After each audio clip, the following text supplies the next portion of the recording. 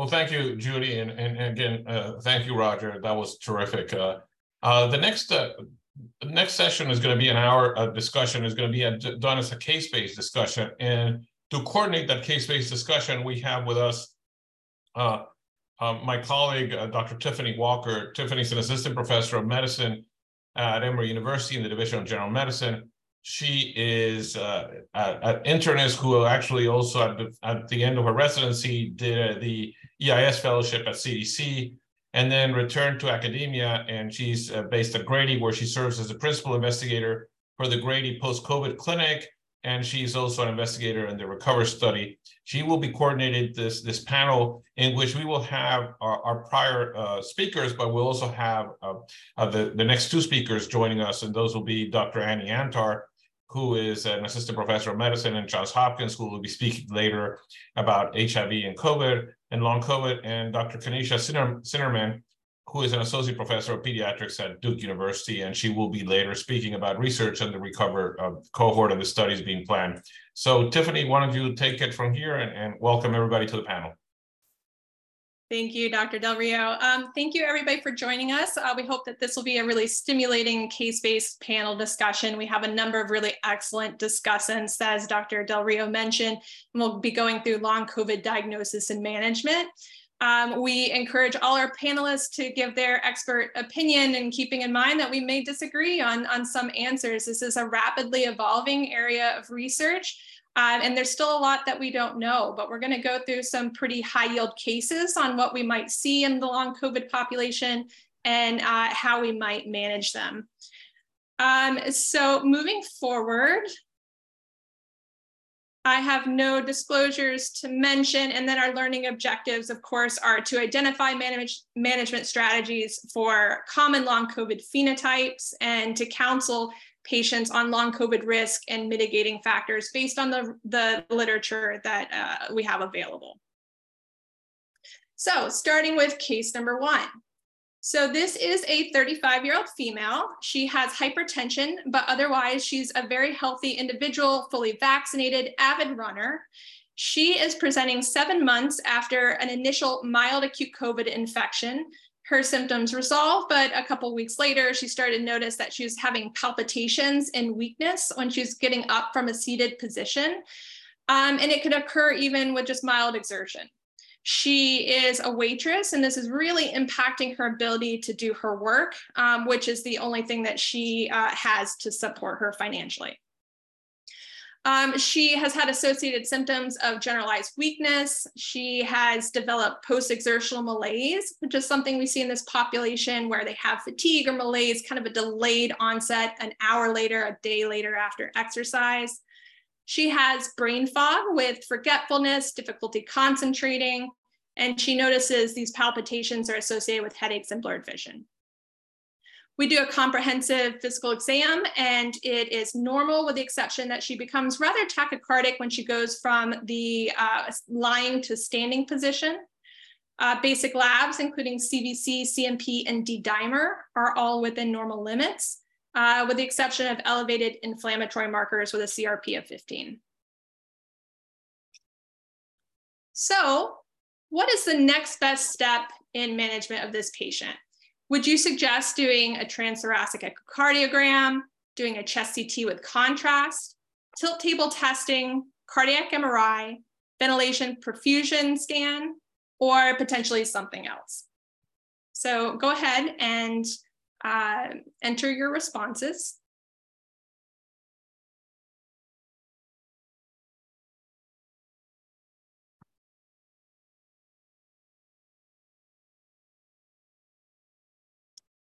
All right, it looks like the majority of the group is interested in doing a tilt table test based on these findings. There's a couple that are interested in doing a transthoracic echocardiogram, a few with cardiac MRI, and less with a CT chest with contrast or ventilation perfusion scan.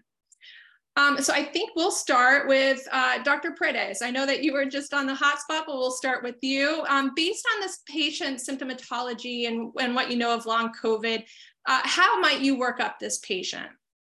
So first of all, I mean, the first thing we have to do with these patients is to rule out other diseases. I mean, I think long COVID is an exclusionary diagnosis.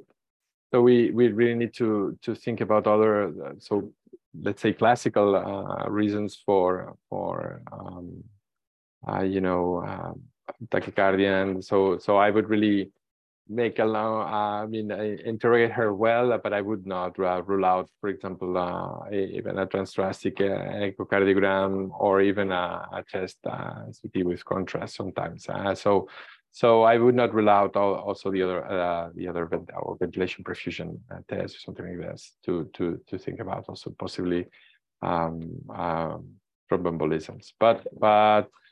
But yes, tilt table testing will come eventually, but we should not forget about other causes of disease. Excellent. I agree. I think we see a number of manifestations in long COVID, including VTE, including new onset heart failure in that population. I'm curious, Dr. Siegelman, if you could unmute yourself and give us your thoughts. What would be your next best step in management? Do you agree that we should look for VTE and do an echocardiogram in this patient, or would you agree with the audience to move to tilt table testing? Yeah, I guess I agree with Dr. Paredes that now we're 7 months past infection. We're not told exactly when these symptoms started, but if there's any chance that this is something that happened in the interim, I would think about more emergent things first, given that's my bent. So maybe thinking about PE or myocarditis at the same time as you're also zeroing in on the more likely diagnosis of POTS or dysautonomia in this patient. It's interesting, my cardiologist took the bent that tilt table testing is very uncomfortable and symptomatic for patients like this and is not perfectly sensitive or specific. So some may say just start treating and see if we can get the patient feeling better. Interesting thought to just move forward with treatment in this patient. Some would argue if they meet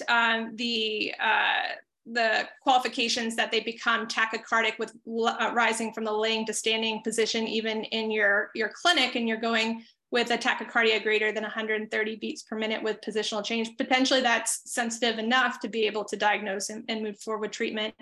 Curious, Dr. Currier, if you could unmute yourself and give your thoughts on long COVID and the cost of management of these patients, knowing that we have increased risk of heart failure, VTE, but also dysautonomia in this population. Would you do all of these tests given those risks, or would you be more tailored in your approach considering the most likely diagnosis in this case? Yeah, it's a great question. I mean, the other thing that I was thinking about in a young person with new onset palpitations is whether there's any role for any kind of, cardiac monitoring, Holter monitoring, or even just using a active, like a Apple Watch or something, just to see what the heart rate is like. But I think when we think about the cost, we also have to think about the cost of people not being able to work and being, not able to contribute to society, and all the costs of all of the things that long COVID prevents people from doing, and not just the cost of the evaluation.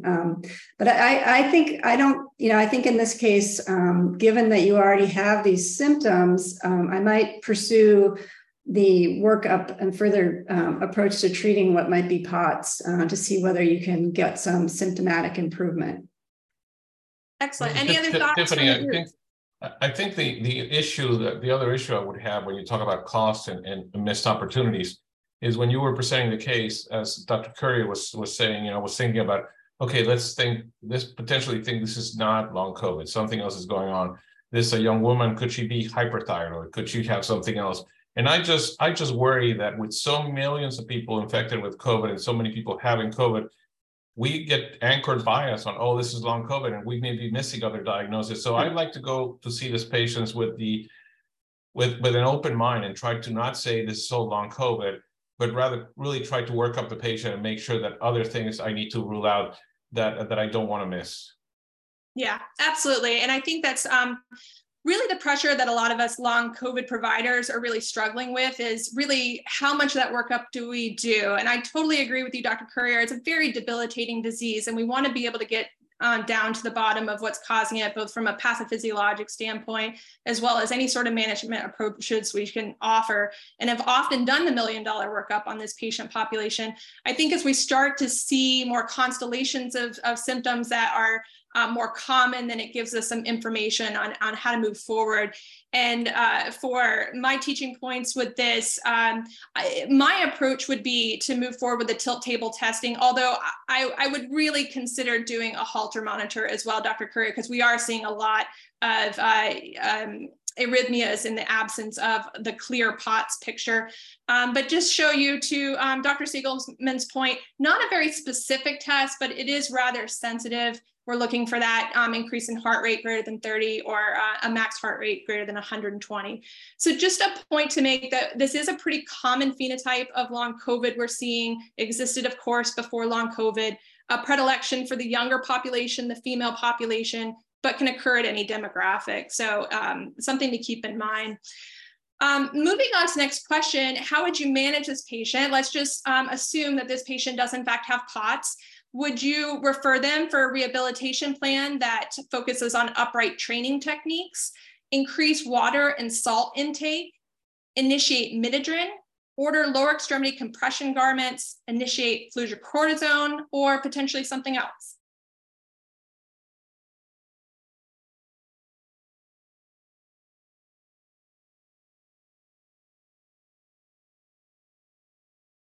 All right, and if everybody has entered their responses, we'll go ahead and see what we have.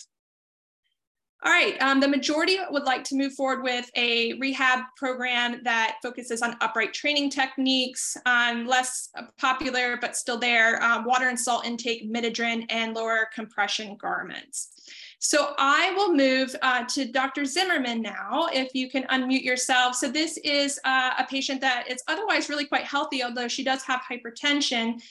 We are assuming that she has POTS as her phenotype of long COVID. How would you support managing this patient at this point? Sure, thank you. So some of the available evidence suggests that a combination of some of these things might actually be helpful.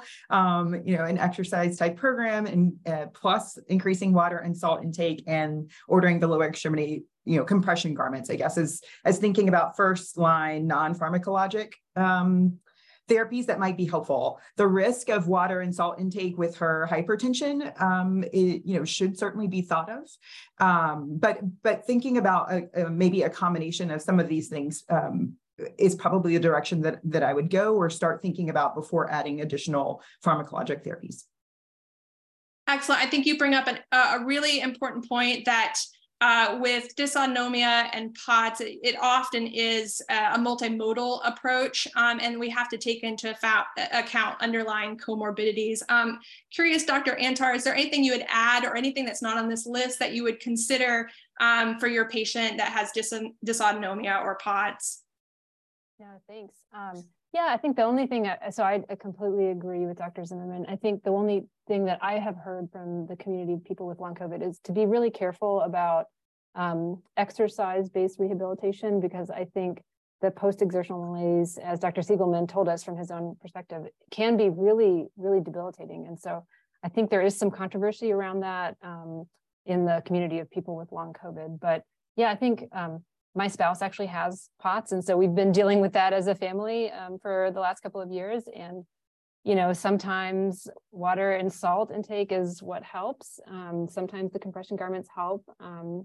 Sometimes they don't. So I think, as Dr. Siegelman really eloquently put forward, there are, you try many things, you see what works for you. It's kind of a stepwise approach with hopefully a caring physician on the other end. Yeah, and so it seems like you have a firsthand experience with this, and it's a very disabling disease, and unfortunately, especially when it's happening to this younger population that really didn't think they were at risk of developing severe sequelae of COVID. I think it's a very patient-centered approach, like you're mentioning. Any thoughts on a rehabilitation plan that would make sense for this patient?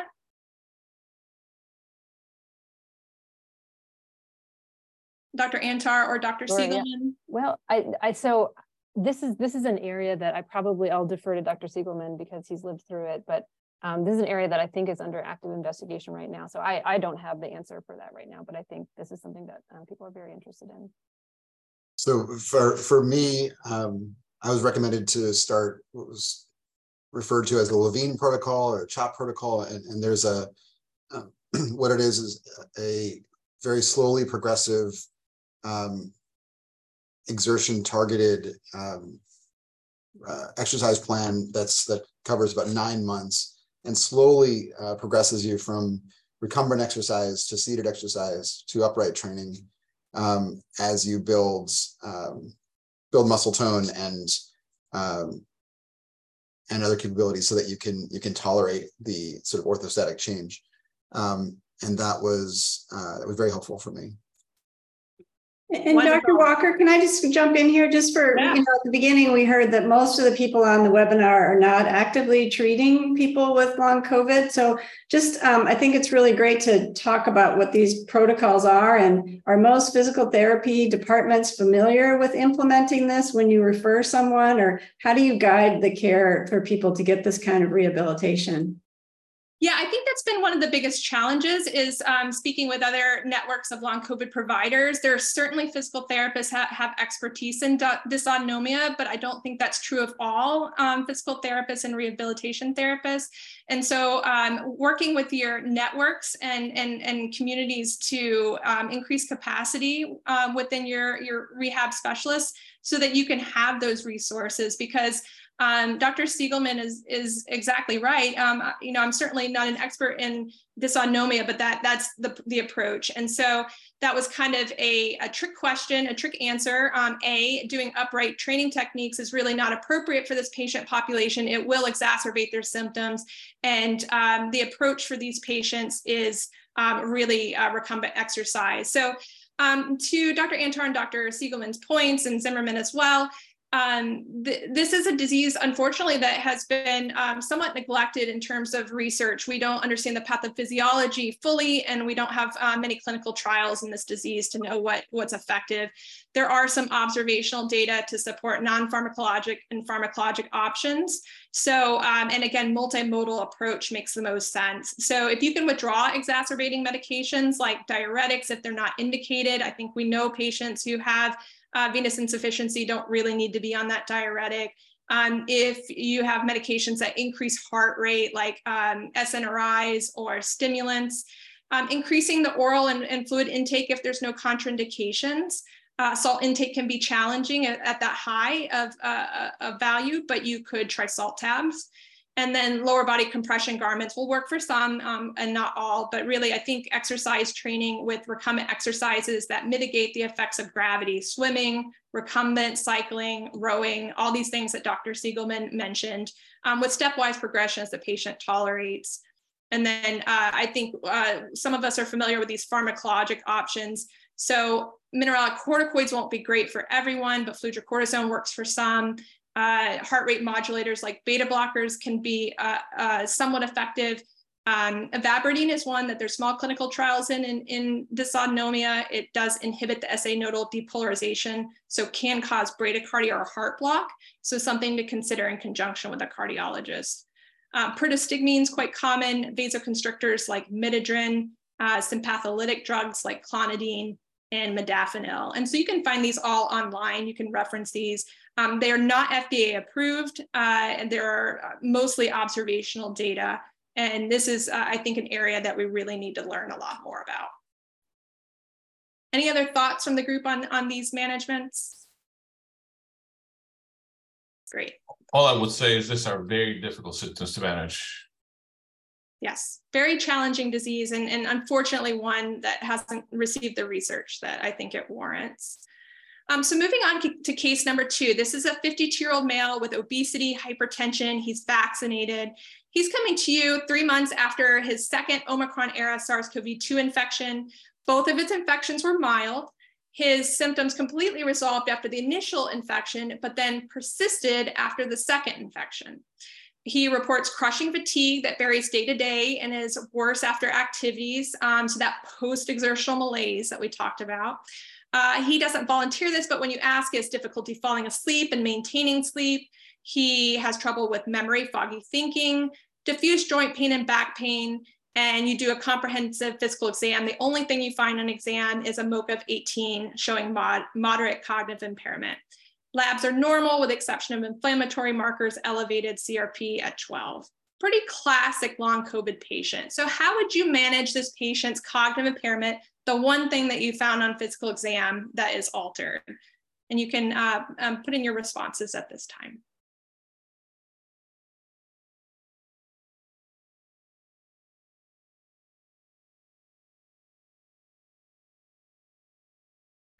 And sorry, I should read them out. Refer for cognitive rehabilitation, start amantadine, start guanfacine and acetylcysteine, screen and treat for depression, start low-dose naltrexone or something else.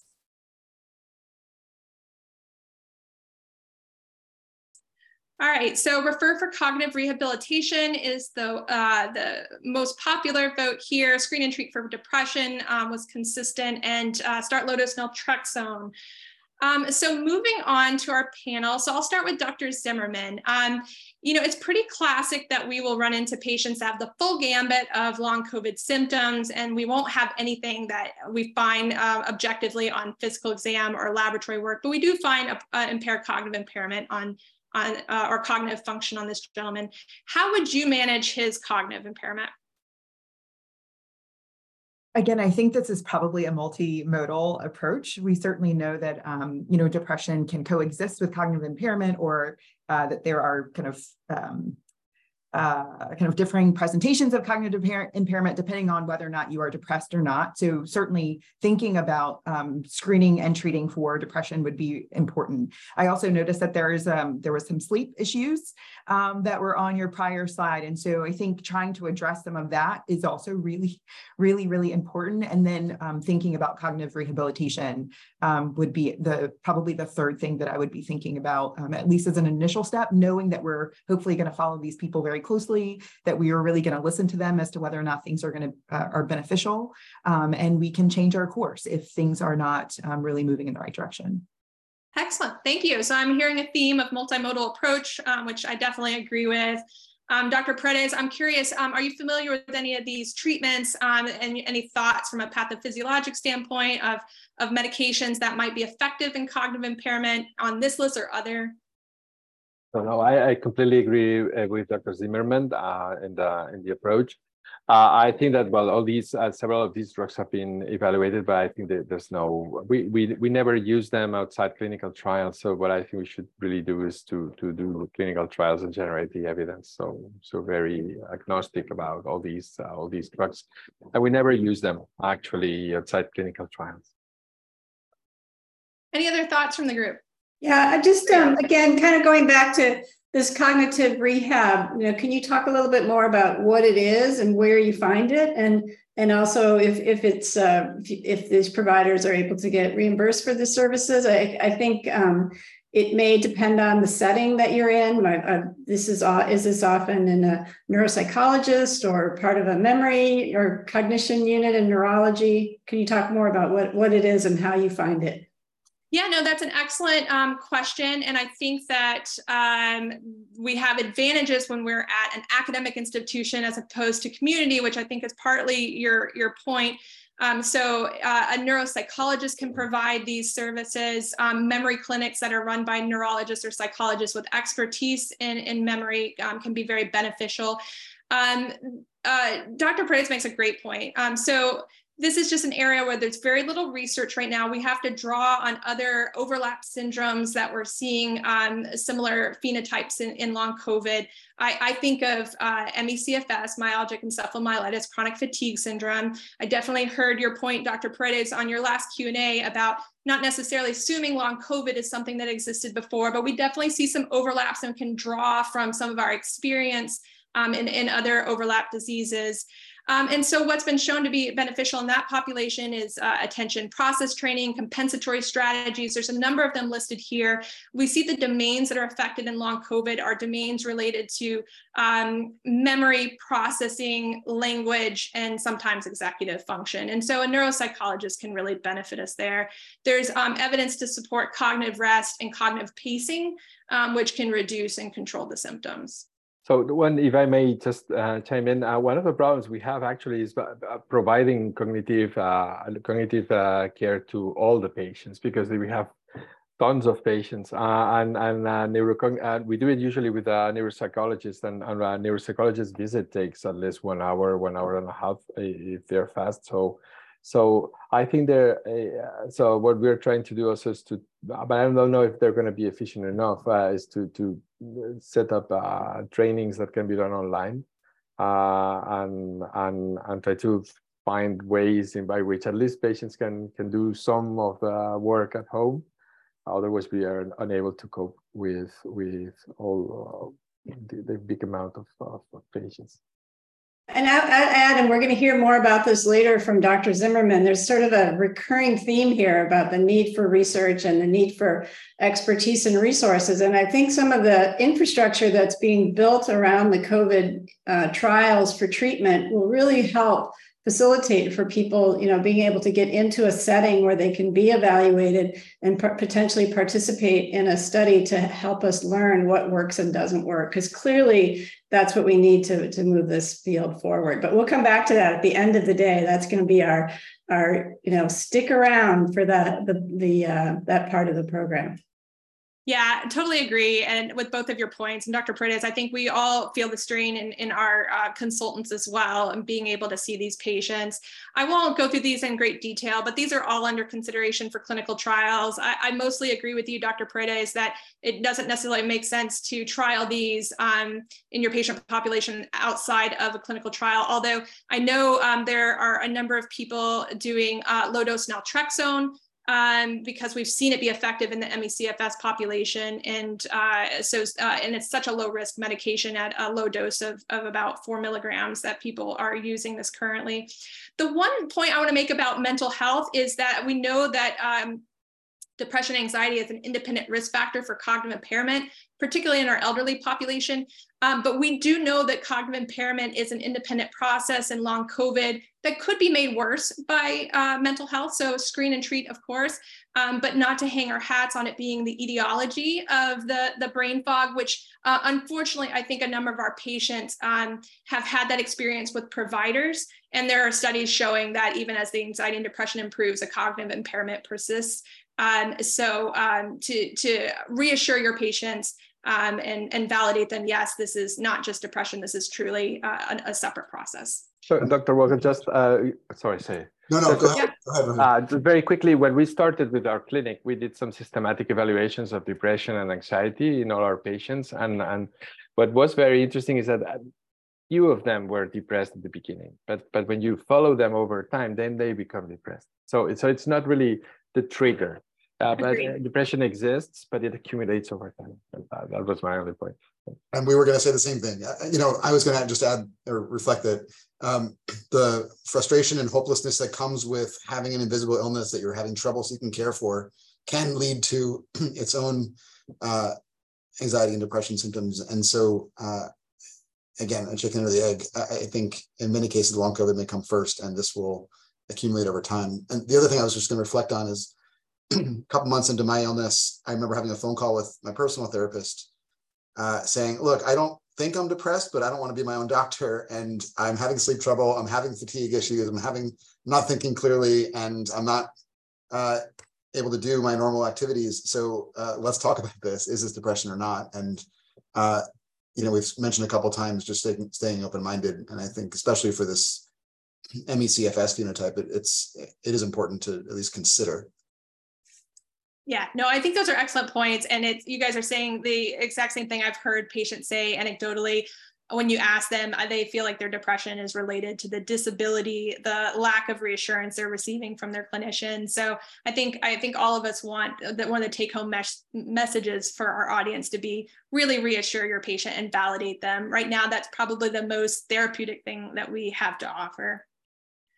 Well, we focused on his cognitive impairment because as usual, that tends to be the only objective finding we see on exam. How would you like to treat his fatigue, though? That's the thing that's really bothering him. Would you like to counsel him on good sleep hygiene, refer to physical therapy for reconditioning therapy, start prednisone, start modafinil, a stimulant, or recommend physical and cognitive pacing strategies? I think we've already addressed a couple of these.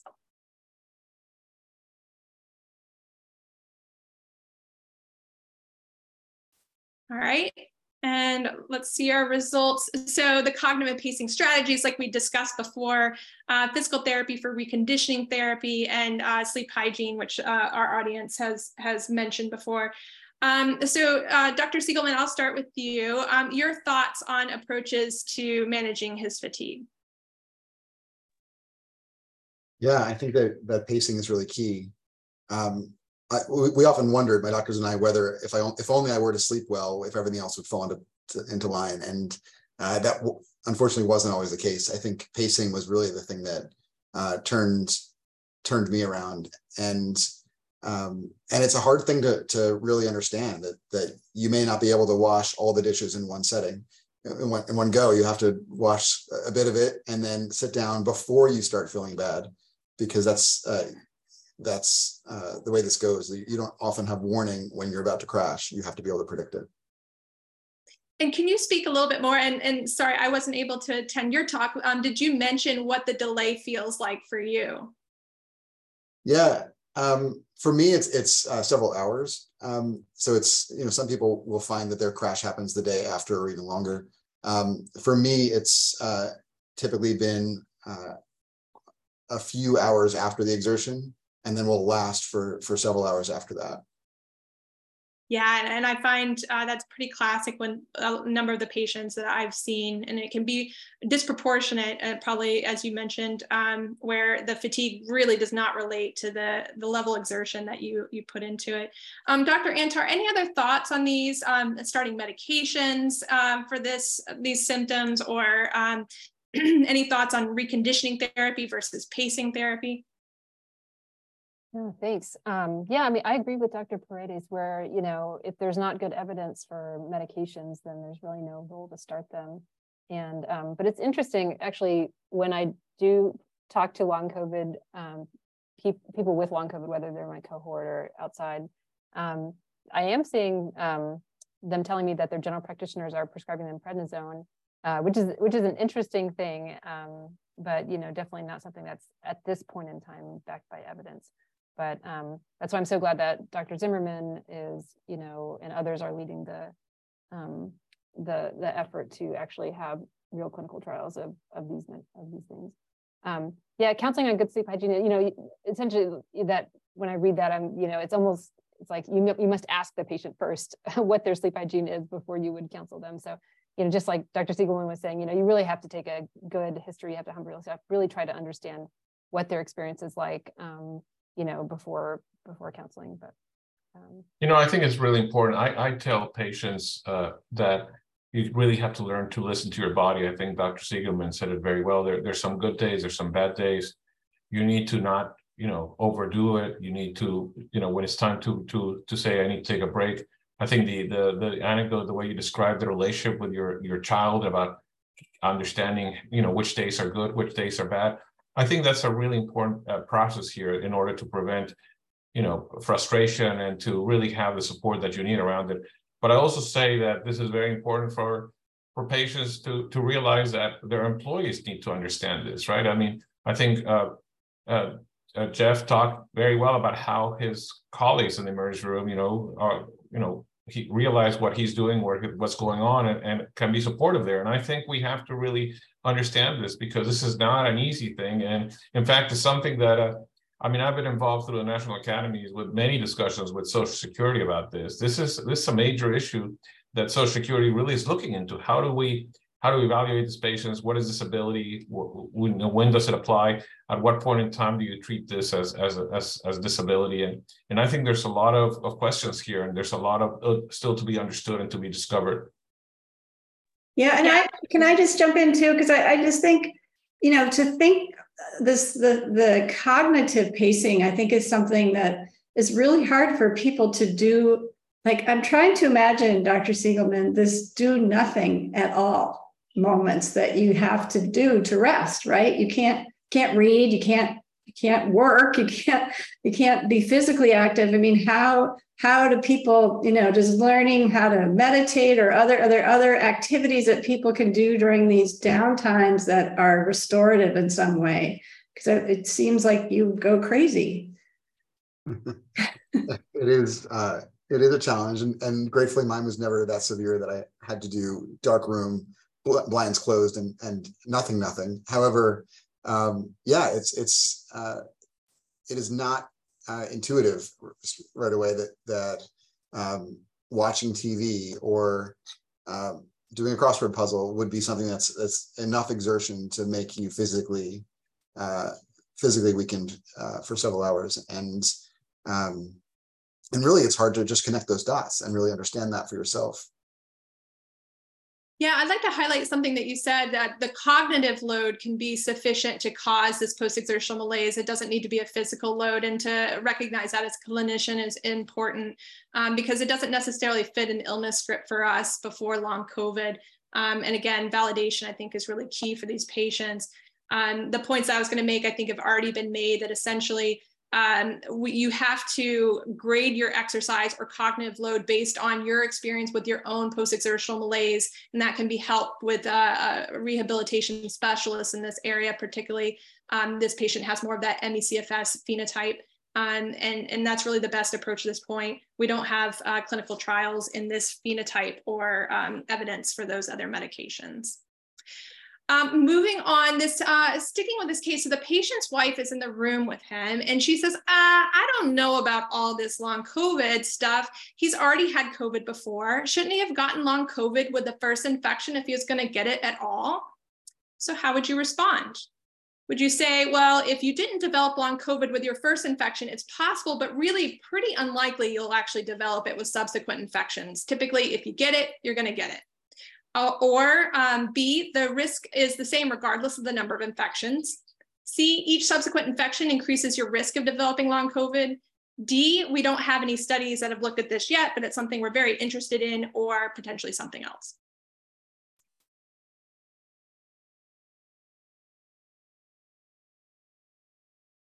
Let's go ahead and take a look at our results. Each subsequent infection increases your risk of developing long COVID was the primary choice, but as others think that potentially we haven't looked at this yet. So Dr. Paredes, based on your knowledge of vaccines and long COVID risk, do you have any thoughts on how you might counsel a patient? So at the individual level, each new infection is an increased risk. This has been seen. So even if you had three acute COVIDs in the past, you can still start the long COVID in the fourth episode. So patients should not be. Then at the population level, it could happen that overall, as more people are being exposed, more people are being vaccinated, so on and so forth, maybe the immune system is getting trained. There is discussion. I've seen some data in cohorts showing that it depends on whether it's prevalent or incident new infections. But just to make a story as clean as possible, I think that I would advise them that yes, they can still have, so each new infection increases their individual risk of long COVID. They're not protected. Yeah, but I would add that I think every wave has been different, right? I mean, it's very different to have the original strain, like what Jeff had. Never had it, no immunity. We saw a lot more people develop long COVID then. I think if, now you have a population that either it's immune, I mean, 90+% of the population is immune either through vaccination, through, acquired infection, a combination of both, hybrid immunity. The virus has changed significantly. So if you look over time, not every exposure is the same because the host has changed and the virus has changed. And I think, therefore, it's really hard to answer this question. I would have said here, quite frankly, we don't really know because it changes every time, Yeah, you're not immune from getting long COVID, but I'm not sure your risk necessarily increases. No, I completely agree at the population level, but then at the population level, possibly we will be seeing that it's clear that most of patients being seen in our clinic come from the first wave when the immune system was not trained, they were not vaccinated. So I'm sure that we're getting better, and overall also that people, whichever risk factor or host factor is there, after a high number of exposures, I mean, possibly overall your risk decreases, but it should not be. In no sense we should tell them that they are protected from getting long COVID. No, I don't think you're protected. That was my point. Yeah, I don't think you're protected, but I'm not sure you necessarily have a higher risk every time you get COVID. I mean, I think you have a risk basically. Yeah, I think though for this participant, this patient and his wife, the idea that this could maybe not be long COVID because he didn't get it the first time is really what we want to dispel. That's an important point. If you didn't get it the first time, you can still get it if you get COVID again. I think Correct. that's a really important public health message. Yeah.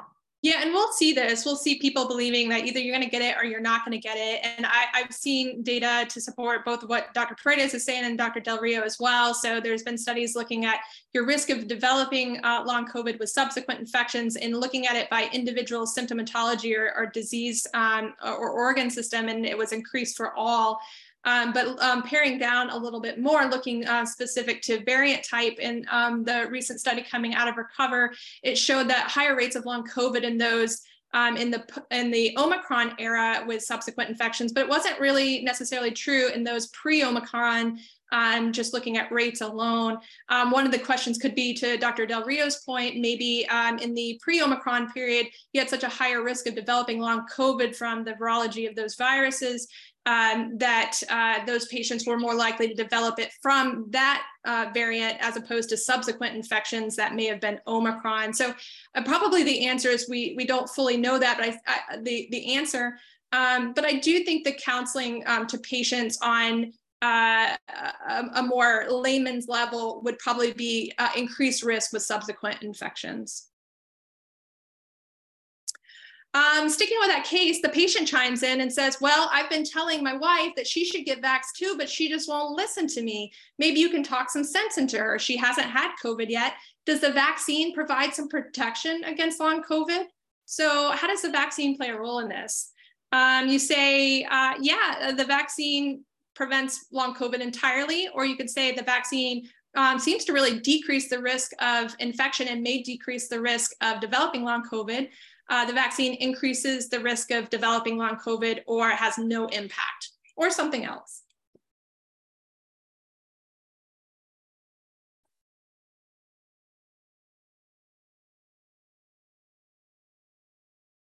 All right, so I think the majority of people feel that, as we know, it decreased the risk of the acute infection, and we believe that it will decrease the risk of developing long COVID.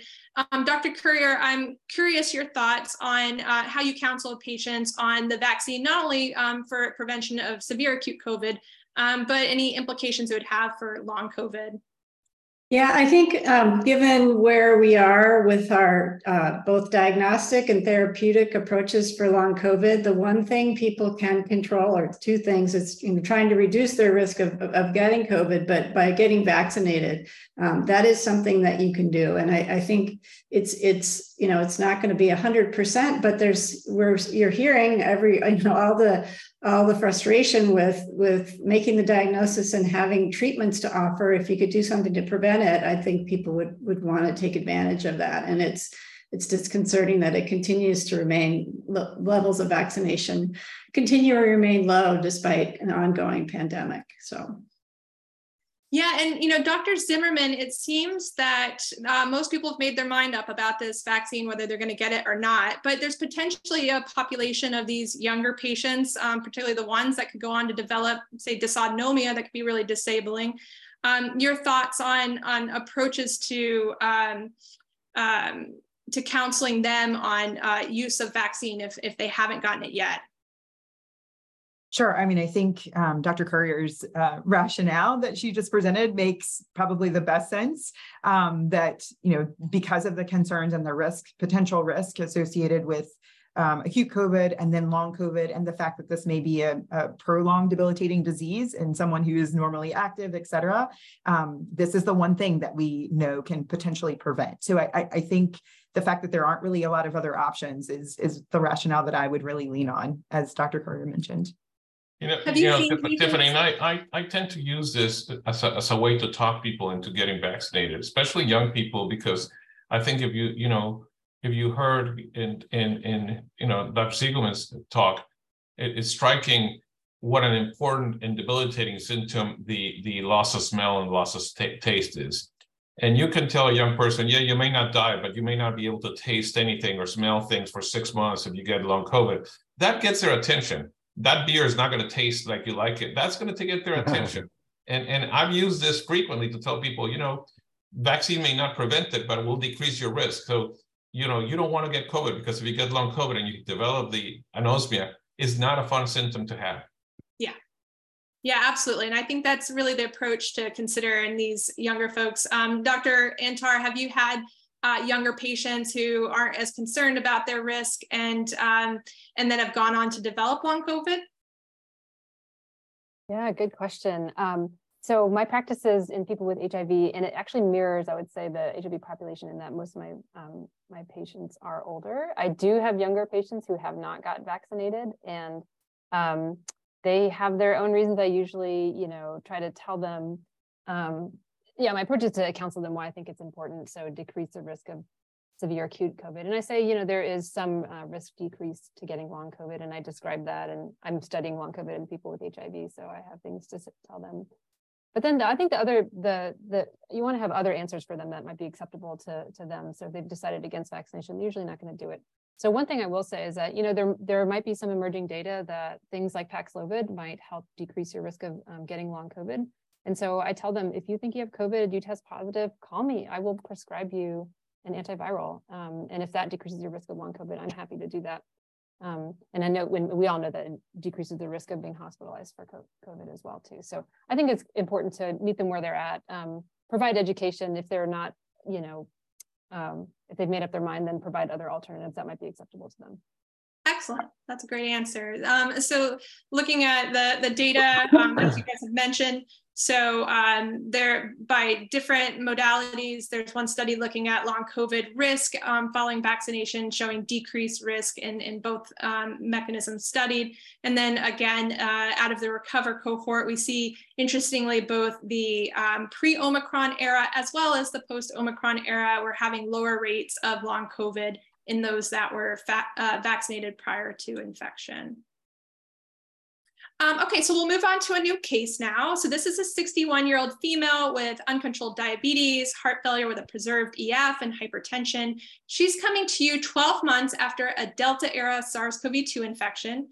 She's had fatigue ever since COVID-19. It's been persistent. She's not quite as concerned about that. She's worried about crampy abdominal pain for the past month, early satiety, nausea, decreased PO intake.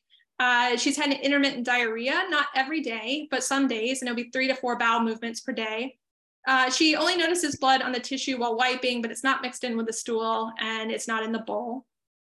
Her exam reveals mild abdominal tenderness to palpation, no blood in the rectal vault, and her labs are within normal range, with the exception of some anemia with a hemoglobin of 10, a low MCV, and elevated inflammatory markers, CRP of 15.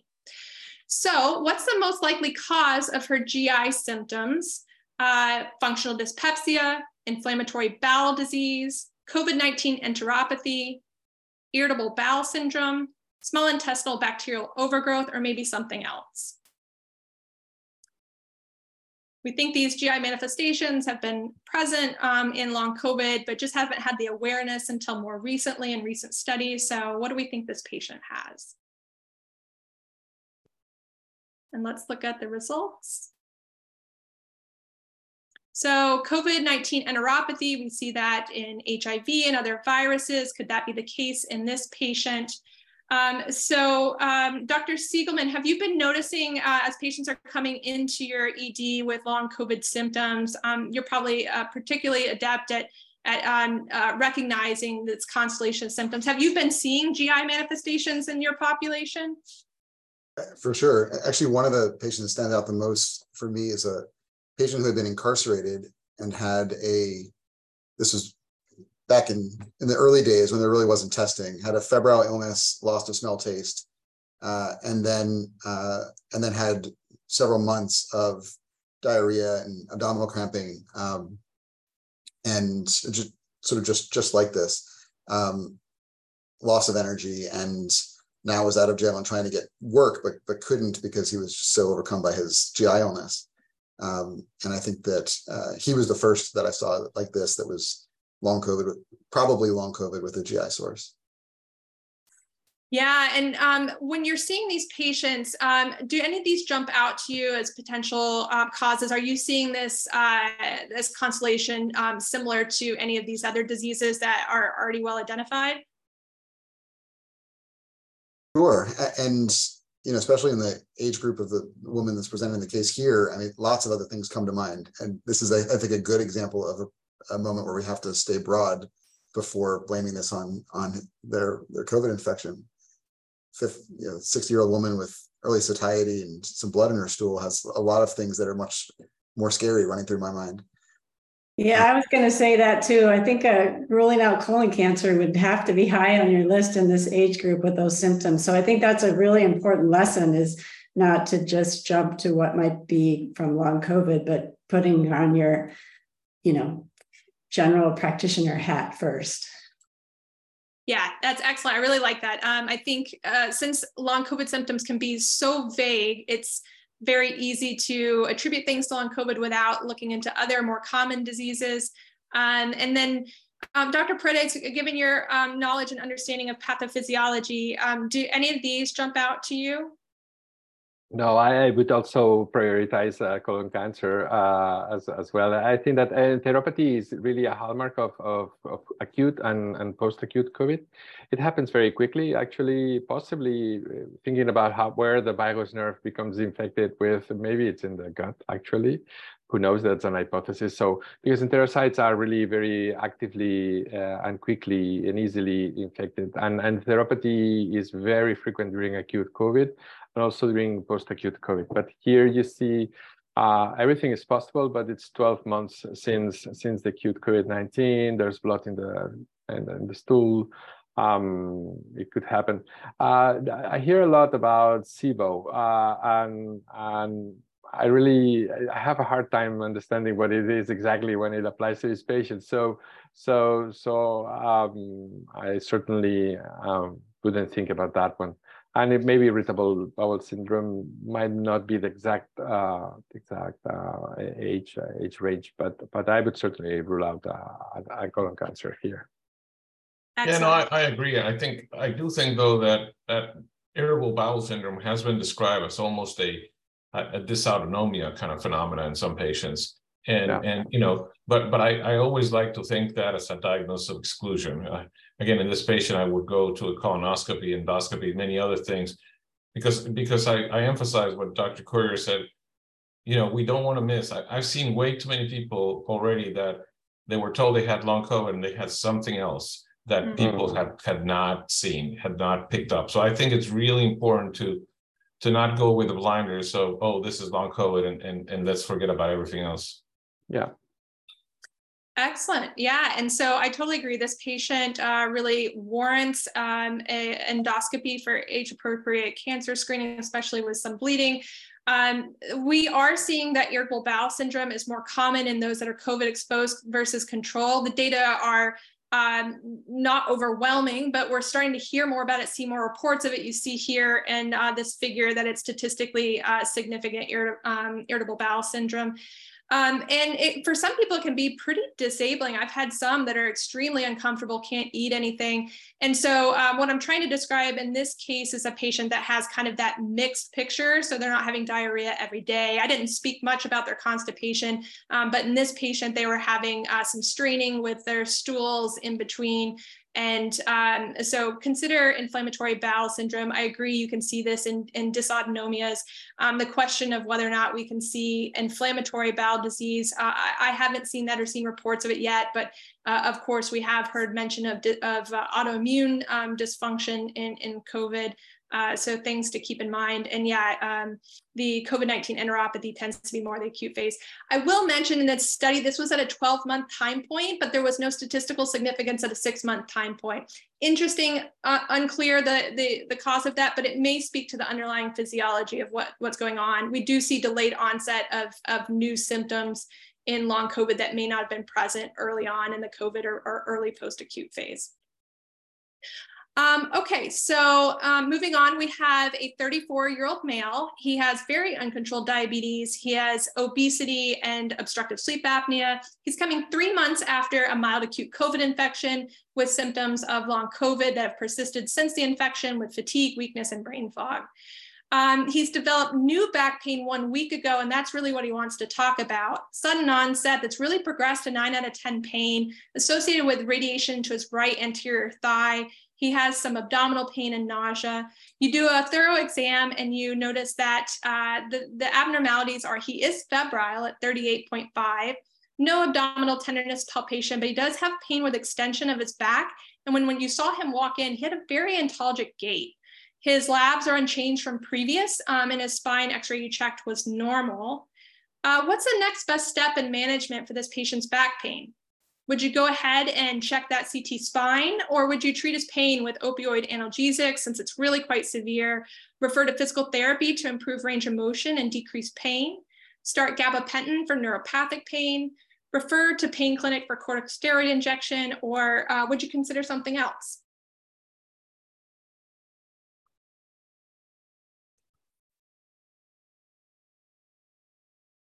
All right, we'll go ahead and look at our responses here. Check a CT spine as the most popular, or potentially refer to physical therapy. So Dr. Del Rio, looking at this constellation of symptoms, are you concerned? What are your thoughts, and how would you move forward in managing this patient? You know, back pain and fever are two things that an infectious disease doctor I get very worried about, because, you know, epidural abscesses and other things can lead to paralysis very quickly. When I have somebody with fever and true back pain, and especially nowadays, and you know, we have a lot of people using injectable drugs, opioids and other drugs. I think I may, you know, CT spine is a way to go, but I may even go directly to an MRI. I mean, this is somebody I want to be absolutely sure they don't have an epidural abscess, a discitis, some reason to explain that fever and back pain. Yeah, excellent. Dr. Currier, your thoughts? Yeah, and I think also the acute onset and the radiating symptoms really suggest there could be some nerve compression. So I'm completely on board with the ID approach here to getting the CT scan or MRI. Yeah, I was trying to throw in a trick question here, which you guys all picked up on. And it's the point that we've been making throughout this presentation. All these symptoms are consistent with long COVID: fever, fatigue, back pain, joint pain, brain fog. And the most recent study we mentioned before out of the RECOVER cohort shows that these are more common in COVID exposed patients versus those without exposure to COVID. But it's really the urgency or the emergence of the symptoms, the acuity of them, and the association with a fever. So not to hang our hat on the fact that these are all symptoms of long COVID. If you have a constellation of symptoms that to you puts up your red flag, really consider these other diseases. And even in diseases that aren't critical illnesses, if it appears to be something else, like we talked about, could be colon cancer, then we want to screen for those things and not just use long COVID as the diagnosis we hang our hat on. Great, I think we have time for one. And I think Tiffany just goes back to emphasizing what has been said also over and over. You have to be a really good internist, a really good general practitioner to see these patients. I think sometimes I worry that if they go to a subspecialist, they're being seen by a cardiologist or pulmonologist, some of these things may be missed. And that's why I really think this is, the multidisciplinary approach is great, but you need somebody who's a true internist in the evaluation of these patients. Yeah. I think that's critical, Carlos. There has to be someone in the middle that actually coordinates everything. It's not just, and this is hard to make it understand to some, people who decide on healthcare structures, because they, at least in our region, sometimes it's like, they already have a cardiologist, they already have a neurologist, and that doesn't work that way. Yeah. All right, we'll try and squeeze in one last question. So we have a 61-year-old male with hepatic cirrhosis admitted to the hospital with alcoholic hepatitis and hepatic encephalopathy. He's gotten much better. He's in the hospital awaiting placement. He's previously vaccinated. Unfortunately, he starts to have some mild viral respiratory symptoms, and you test him. Sure enough, he's SARS-CoV-2 positive for the first time.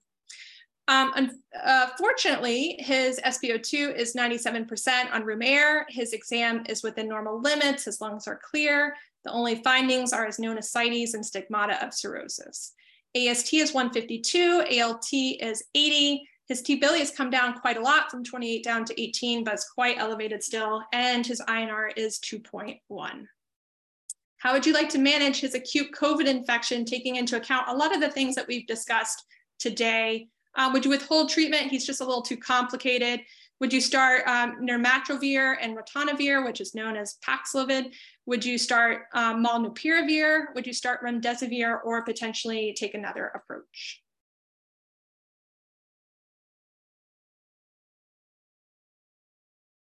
We'll go ahead and see our results. So it looks like nirmatrelvir and ritonavir, so Paxlovid was the win. Some considered remdesivir, and we're a little bit all over the place. So I'll start with Dr. Zimmerman. Your approach to this patient with severe hepatic impairment, how would you move forward with treating his SARS-CoV-2 infection if you were to treat it? I would be fairly concerned about nirmatrelvir and ritonavir, given known concerns in hepatic insufficiency in those particular population. I would potentially think about starting molnupiravir, although this patient is fairly high risk, but in an okay situation right now. Certainly remdesivir, there's concerns about liver dysfunction as well. So those would be my initial thoughts. It's not straightforward. No, it's not. And this was my case 2 weeks ago. So Dr. Currier, your thoughts? Yeah, I mean, it's caution, right? Caution using this for treatment. And I think that's a clinical judgment, and make sure obviously they're not on any other contraindicating medications. And I think that, we talked about the rationale for using treatment as the hope that you not only reduce the risk of hospitalization and death, but prevent long COVID. And so I think there's some compelling data from observational studies on nirmatrelvir, ritonavir. Interestingly, in the prospective trial of 2 monoclonal antibodies, the BRIBio antibodies that significantly reduce hospitalization and death, in active 2, we did not see a significant reduction in self-reported 13 symptoms of long COVID. Now, maybe monoclonal antibodies are different than antivirals, but I think this is an area where we really need more research, and we need to agree on what these endpoints are so they can become endpoints for clinical trials of therapeutics. And, as Dr. Paredes said before, with rates of hospitalization at 1%, we're never going to get any new drugs approved based on that. So we need to think about whether long COVID could be an indication for approving a treatment. So that's kind of getting a little far off the spear here, but I definitely would consider treating, and I might cautiously use nirmatrelvir, ritonavir. Excellent. Dr. Del Rio, this patient is a captive audience. They're inpatient. Would you consider remdesivir in this patient? Yeah, I mean, I think remdesivir would be my choice here. It's easier to administer inpatient, et cetera. But I would say that the studies that we have of decreasing the risk of long COVID are with nirmatrelvir, ritonavir, and also there's some data with molnupiravir, but we have no data with remdesivir. So I mean, I think this person needs to be treated just because they're 60, they have liver disease, they have a lot of reasons to treat them to decrease the risk of ending up in the ICU, and I would start thinking there rather than thinking long COVID, and therefore I would go with remdesivir. Excellent. And that's a choice that we chose, considering that Paxlovid is excellent at decreasing risk with a relative risk reduction of 89%. Molnupiravir, we don't hear about it as much because it was really about 30%. Remdesivir is at about 80%. And this is all for acute COVID.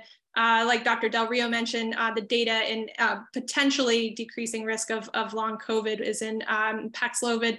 Although hopefully there should be some observational data on remdesivir showing that as well, published soon. So yeah, I think as we've mentioned before and was mentioned in the previous Q&A, I think it's important to take into account the risk of developing long COVID in determining how you're going to manage these patients as well, keeping in mind that the data are still largely observational.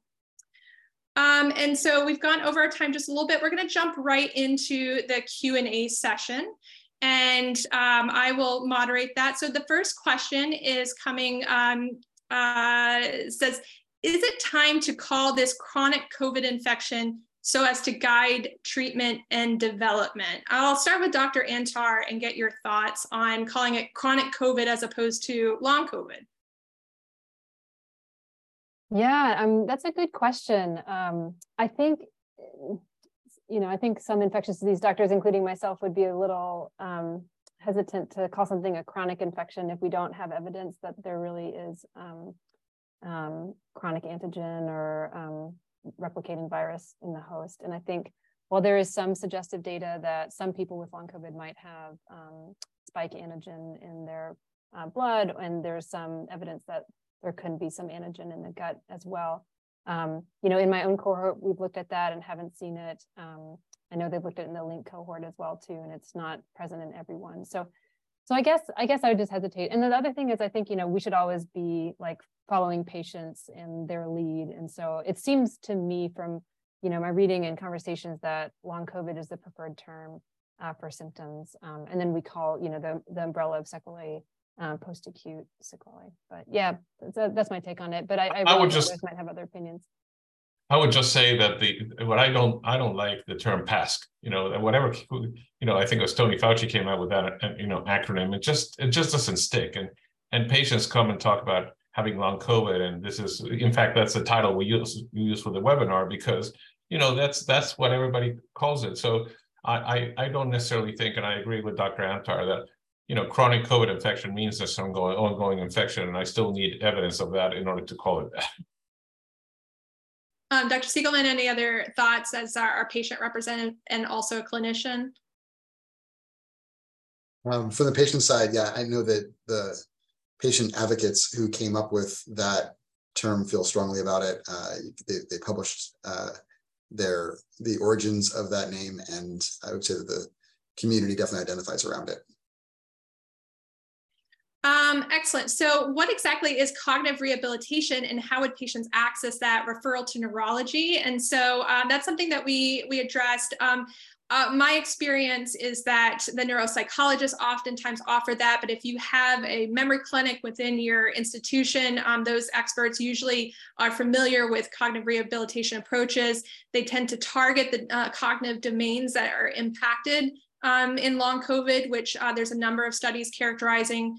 Granted, those are very small observational studies, and they mostly are about pacing and about compensatory approaches. Does anybody have anything else to add? Dr. Paredes, I know you have some experience in this. No. I think that's exactly. Another question, what do you think about anti-inflammatory diet for treatment of fatigue? So Dr. Paredes, is there any support based on your understanding of the physiology that an anti-inflammatory diet would help, and what would that mean? No, I also do some microbiome research as well, and I think it's that maybe I do too many things though, but I think that diet is one of the most complex issues. I think that physicists should really evaluate diet. It's extraordinarily multidimensional, and it's easy to tell patients, yeah, you should do an anti-inflammatory diet, but I don't know exactly what's that. And we just recently saw, reports from the WHO recommending sugar again instead of sweeteners. If you do, I think it's too variable. I think it's good to do research. I think we underestimate the complexity of diet many times. So clearly, as of today, I would not recommend anything like that.